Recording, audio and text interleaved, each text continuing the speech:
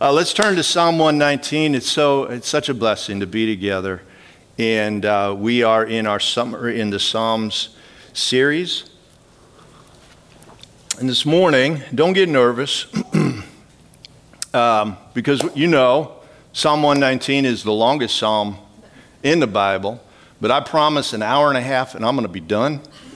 And there'll be food afterwards. Here's what we know. We don't know who wrote Psalm 119. For sure. But we do know this. They love the Word of God. They love the Bible. Love for God's Word is really the theme of this psalm, and it's expressed in verse 97. Oh, how I love your law. I meditate on it all day long. Psalm 119 is the longest psalm, containing 176 verses.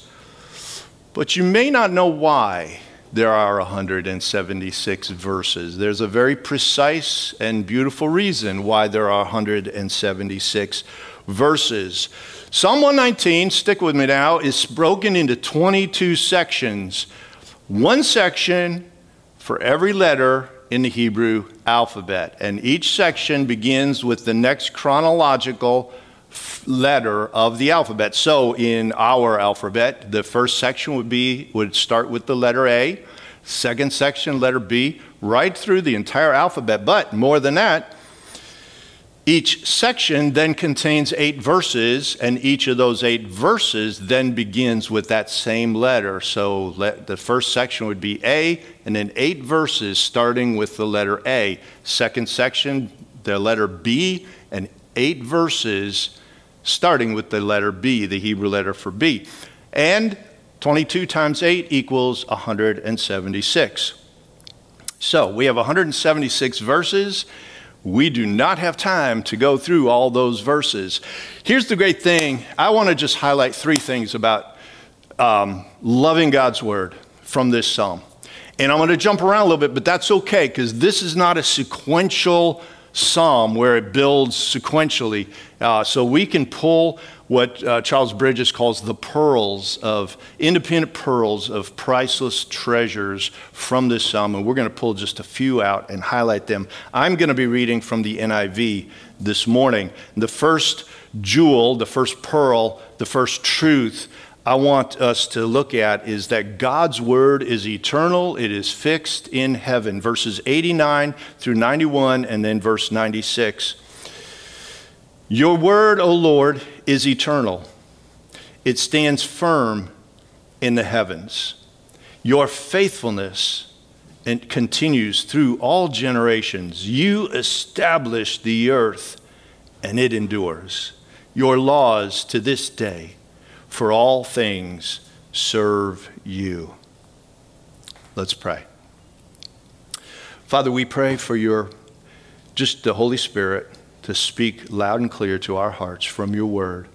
We thank you for the revelation that the Bible is to us about who you are, God, and also about the loving plan of redemption that you had in mind from the very beginning, and culminating with our Savior Jesus Christ.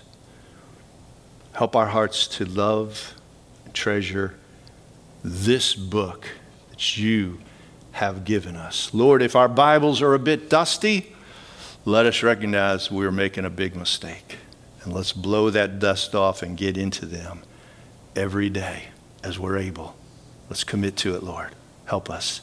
In Jesus' name, amen. Here's why I wanted to start with this point that it is eternal, because we live in a temporary world. And so in this temporary world, God's word is permanent. It is firm in the heavens. It is fixed forever. The permanence of God's word represents the permanence of God's faithfulness. Everything around us, look around, everything is temporary except God's word and his faithfulness and his promises. They are forever. Jesus said that heaven and earth will pass away, but my word will never pass away. So here's what God's word does. It gives us a fixed point by which we can guide our lives. In the nautical world, sailors use something that's called a sextant. And a sextant is a device that measures, and it's kind of a directional. Before we had GPS, it's a directional. And the way it works is it measures the angle between a fixed object, usually a celestial object, the sun or the North Star at night, and you angle that with your horizon, and by the two, you are able to know where you are and guide yourself with amazing precision. We need that fixed point to guide our lives. We need a fixed point to know where to go. Studies have shown that if a person is blindfolded and put in a field and told to walk a straight line, that it's not long, without knowing it, that person begins to curve. And they begin to curve more and more. And so they've observed people and they've had them walk blindfolded for long distances. And what happens is they begin to do loops. And those loops get tighter and tighter. And they think they're walking in a straight line, but they're actually beginning to curve around and around again in ever tightening circles. It feels, when we don't have a fixed point, like we're walking in a straight line, but we're zigzagging all over and we're beginning to do loops. That's why we can get lost. You put a person in a dense forest without some ability to guide them, and not only will they get lost, but they very well may start to see the same area again and again. I always wondered why that would happen. They'd have that in shows, and it's like, hey, I think we've been here. Because you loop. Some researchers believe that the loopy paths are because the walker, as they're walking, change ever so slightly, without knowing it, their sense of what straight ahead is. And so they feel like this is straight ahead, but then they begin to change it without even knowing it, and that begins to accumulate those little deviations until they become circles. But you give a fixed point reference that somebody can look at, and now they can recalibrate to that reference point over and over again and stay on a straight line. What's true physically is true spiritually as well. We cannot know truth without a fixed point. Because if we don't have a fixed point, and that fixed point is God's word, what feels like straight, what feels like true is going to begin to get lost and loop in on itself.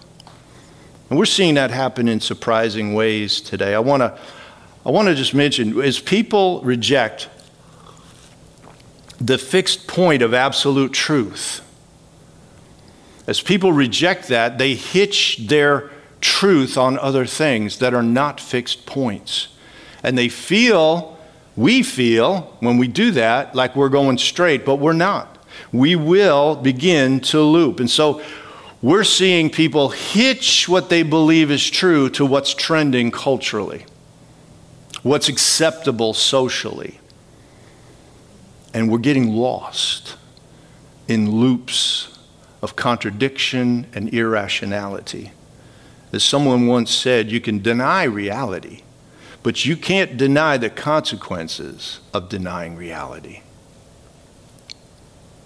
One example we see is this whole conversation about gender fluidity. It's all around us right now. Our kids are hearing it all the time. That gender is fluid based on what a person identifies as. And as we unhitch gender from the fixed point of biological science and the fixed point of God's word, God created us male and female, we are beginning to do verbal loop-de-loops that no one could have predicted just a few short years ago. For the first time in human history, it is possible for a man to be pregnant. First time in human history. How did that happen? an intelligent, highly educated Supreme Court nominee couldn't answer this question: what is a woman? When we say a man who identifies as a woman is a woman, we're left with biological males who, as males, were mediocre in athletics, but in women's sports are easily breaking long-held sports records. Riley Gaines, I'm sure you've heard of her, was set to speak at the San Francisco State University. She was hit twice by a man in a dress in the name of women's rights. I mean, we're talking loop-de-loops. A man hits a woman in the name of women's rights. Now, I want to say something to us, that as Christians, we should fight for the rights and the protection of the trans community. We absolutely should. I cringe when I hear Christians speak in a demeaning or a disrespectful way about people who are gay or trans or anything. Amen. I cringe. You don't have to believe that gender is fluid in order to love someone who believes that gender is fluid. Amen? Amen. And to share the good news with them. So I think that while we hold to a fixed point of what we believe is true, we hold on to it with love and compassion for those who don't believe that. And we don't speak snarky, we don't speak sarcastic, we don't speak dismissive. We respect, we love, we care, we will fight for them. If somebody's attacking somebody, I don't care what they are, we fight for them. Amen? We stand up for them. But we don't agree with what they're believing. There's a lot of confusion. And right now the world is in, and that's just one example, a loop-de-loop of confusion. And it needs right now Christians, Jesus said you are the light of the world, it needs Christians who lovingly and courageously point to the fixed point of God's word, which stands firm in the heavens. We also need that fixed point as we navigate our personal horizons. We all have personal horizons, and those horizons change. Our season of life changes. What we see on the horizon, it doesn't stay the same. It changes. If you have young kids, you know your horizon right now is full of dirty diapers and constant demand. If your kids are older, that horizon's different. If you don't have kids or your kids are grown, your horizon looks very different. After 32 years of kids living in our home, Janice and I are on the cusp of the empty nest. Our horizon is changing. But that's true all over the place. The person applying for their very first job has a different horizon than the guy or the gal that's been working in the same job for 20 years. Different horizon. A single person has a different horizon than a married person. College educated, a different horizon than a tradesman. Our horizons look different. For young people, the horizon might be full of what your peers think about you. That's all you see on the horizon. What do my peers think of me? Do they accept me? Do they think well of me? I don't want to be laughed at. And being accepted can feel, I know I was that age once, a long time ago. It can feel like the most important thing in the world. What you cannot see right now is that in 10 years, most of the people in your life right now will not be in your life, as far as friends in school and peers, and you will not care what they thought about you. Horizons change, and they're meant to look different. We're all in different places. But here's the beautiful thing about God's word. It gives us all a fixed point. So just like that sextant, there's my horizon, there's the fixed point. We look at our horizon, but we look at the fixed point, and that guides us so we don't get lost or wander aimlessly in circles. So we don't think we're walking in truth when we're really being deceived. We take our horizon into consideration, but we don't guide our lives by our horizons. You don't guide a ship by, I think I saw that wave before. Head towards that wave. All waves look the same. I think I saw that tree before. You guide it by a fixed point. God's word firmly fixed in heaven. The second point is actually kind of related to it that I want to draw out from this, and that God's word is a lamp for our feet. Verse 105, he writes this, your word is a lamp for my feet, a light on my path. You might think, isn't that the same thing you just said? Well, it's a little different. God's word fixed in heaven gives us this objective truth point that gives us an unchanging reference point in life. But verse 105 tells us God's word is not just this distant fixed point, it's also a nearby lamp to guide our steps. A lamp guides our lives a little differently than a star. A fixed point helps us walk in truth, walk a straight line, navigate the challenges of life by holding on to something objectively true when the horizon of our culture and social ideologies keep changing, but a lamp lights our next step, keeping us from stumbling, keeping us from walking into danger. Think of it this way, God's truth is big and massive and unchanging, but his truth also comes close to us to help us navigate the challenges in life. Whatever challenge, whatever decisions, whatever choices, whatever issues you are dealing with in life, God's word is a lamp for your feet. We need both, the fixed and the lamp. Here's a couple ways that Psalm 119 tells us God's word is a lamp. When we're tempted to sin, God's word lights up the path of purity. Verse 9. I told you I was jumping around a little bit. Verse 9. How can a young person stay on the path of purity? By living according to your word. I have hidden your word in my heart that I might not sin against you.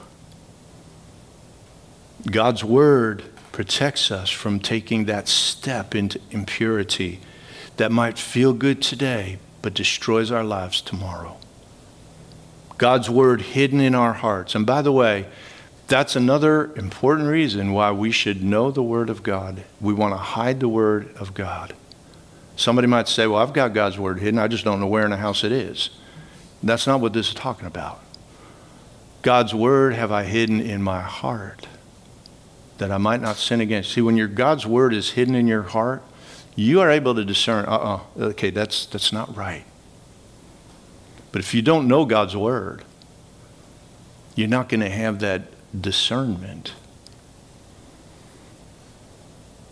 And we can go down dangerous paths without knowing it. Impurity, sin, immorality. This week, on Tuesday, went to put the shower on, and we had no hot water. I went downstairs, and after looking at our hot water heater for an embarrassingly long amount of time, trying to figure out what was wrong with it, I looked at the bottom and I saw a bunch of water underneath it. It took me a while to get to that point. And long story short, it had sprung an irreparable leak on the inside of the tank. Couldn't see it. The tank is fairly new. We bought it 4 years ago. On the outside, it looked perfect. Looked beautiful. It was working perfectly. Perfectly. But unseen, in the inner tank, sediment and impurities started to accumulate, build up, and began to eat and rot away at the tank from the inside out. It was fine until it wasn't. That's what's impurity. That's what immorality. That's what sin does. Sin's an impurity that eats away at us from the inside out. I think nobody knows. Not hurting anybody. And you know what? I've been doing this sin and I'm okay and everything's fine. And it will be fine and you will look good and everything will be great until it doesn't.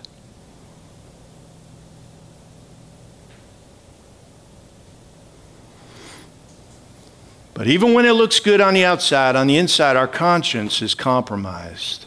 Guilt eats away at us. Shame gnaws at us. Fear of being found out causes us to begin to spin webs of deceit.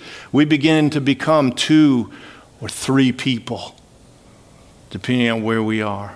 And it all goes on in the inside where no one can see until the corrosion works its way through, and it will eventually, and it leaks outside. God's word's a lamp. Don't take that first step. When you do take that step, God's word is hid in my heart. Confess the sin to the Lord, and he is faithful and just to forgive us our sins and cleanse us from all unrighteousness. That's walking in the light. That's cleaning out the tank, which I'm going to do. By the way, our tank was under warranty, and we're gonna clean it once a year now, flush it out. So we need to do that with our hearts. God's word is a lamp. Hidden in our hearts, it helps flush our hearts out. The second way that God's word is a lamp to us is it actually broadens our understanding.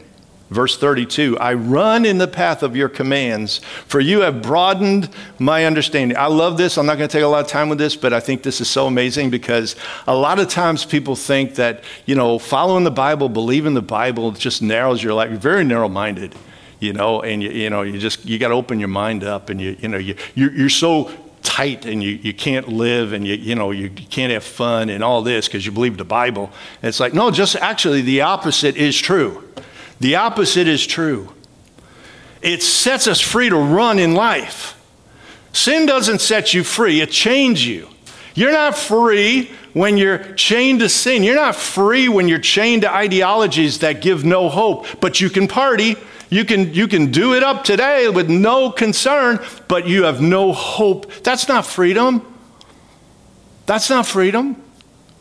I run in the path of your commands. Jesus says, hey, go through the narrow gate, and then you're going to find wide and abundant pasture. Yes, there's a narrow gate into this. It's Jesus Christ and believing him. But then you find wide pasture. Jesus didn't come to say, I came to give you a stingy little life. He said, I came to give you abundant life, a full life where you are free to live life the way it was meant to be lived. And I'm not here to make you close-minded so you can't. Absolutely, there are small-minded Christians. But it's not the Bible that makes them that way. It's traditions and religiosity and self-righteousness that causes a believer's mind to collapse in on itself and become really small-minded. The Bible broadens our understanding of life and what's really going on by giving us insight into human nature. We understand ourselves better. We understand life better. When you understand how something works, you can use it better. When you understand an instrument, we went to see a band last night, a Fleetwood Mac cover band, and they were just awesome. Here's a principle I want to tell you about. The guitar player was amazing. I'm like, oh, you can get so good if you devote yourself to it. But here's what you know what that looked like for him? It didn't look like freedom. It looked like playing discipline every day, hours and hours and hours of playing. While other people were outside playing games, tossing the football, watching TV, gaming, he was playing the guitar, playing the same thing over and over again, learning. Okay. But you know what he has freedom to do? Get up and play songs without having to think and look at the music like I have to. You just play free as possible. Discipline leads to greater freedom in life. That understanding of what is true doesn't restrict you. It keeps you from things that bind you. Amen? Does that make sense? It keeps us from bound lives. And the most difficult chain to break is doing exactly what you want to do. That is the greatest prison because our flesh goes in all the wrong directions and we end up miserable. The Bible broadens our understanding, insight into human nature. It gives us wisdom and counsel on finances. It navigates us through the deep valleys, keeps us grounded when we're on the high mountains. God's word teaches us how to live a well-crafted life. It makes us wise unto salvation. And that brings me to the last point, and I'm going to be quick with this, but this is super important. God's word promises God's unfailing love and salvation to those who trust in his word. Verse 41 and verse 42. Now, the psalmist says, now may your unfailing love come to me, Lord, your salvation, according to your promise. Then I can answer anyone who taunts me, for I trust in your word. According to your promise, your salvation. God never has and never will break a promise. His promises are fixed eternally in heaven. So when God promises us his unfailing love, we can stand on that. We can take it to the bank. When God promises salvation to all those who call upon his name, all those who believe in the Lord Jesus Christ, that's a promise we can stand on. The greatest promises in the Bible are promises of salvation, because that's what we need more than anything else. We need to be rescued, and that's why Jesus came. But here's a wonderful thing about salvation and about God's promises. They're not just for on the other side of eternity. Jesus came to save us for eternity, but also to save us here and now. John's gospel in particular presents salvation not as something in the future, but something that is now. Jesus saves us now. Jesus frees us from the power of sin now. Jesus washes away condemnation and guilt and shame now. We are saved now.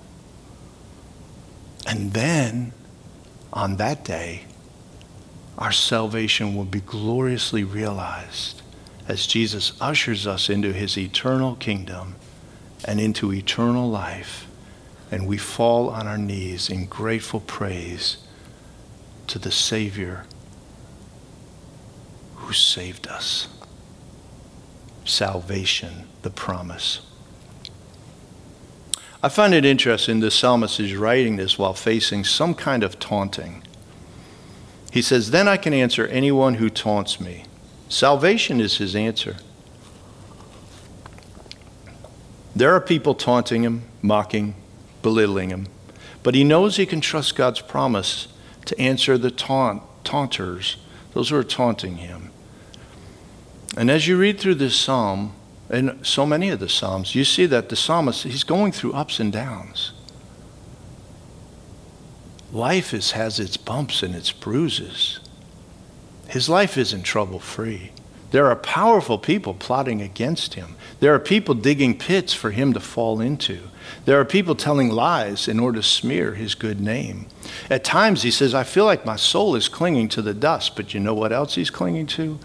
With one hand he might be clinging to the dust, but with the other hand he's clinging to the promises of God. The Bible doesn't promise that God exempts us from trials. In fact, just the opposite. It promises that life will be hard sometimes. People will come against us. Circumstances will come against us, try to knock us down, try to steal our hope. And in those moments, we might be clinging to the dust, but brothers and sisters, cling also to the Word of God. Cling also to the promises of God. If you've been in that place where your heart is heavy and in sorrow, but there's a part of you holding on to this Word, you know that that can be one of the sweetest places there is. We are trusting in God's unfailing love. Let's go to our faithful God in prayer. Jesus, the name Jesus means the Lord is our salvation. He came to save us. He is our Savior. If you don't know him as your Savior, I urge you to come and believe upon him even this day, to not hold back, not wait, not delay. And he will give you abundant life, not just then when you die, but now and then. So I urge you to trust in him. And all of us, let us trust in God's word and his promises. Let's pray.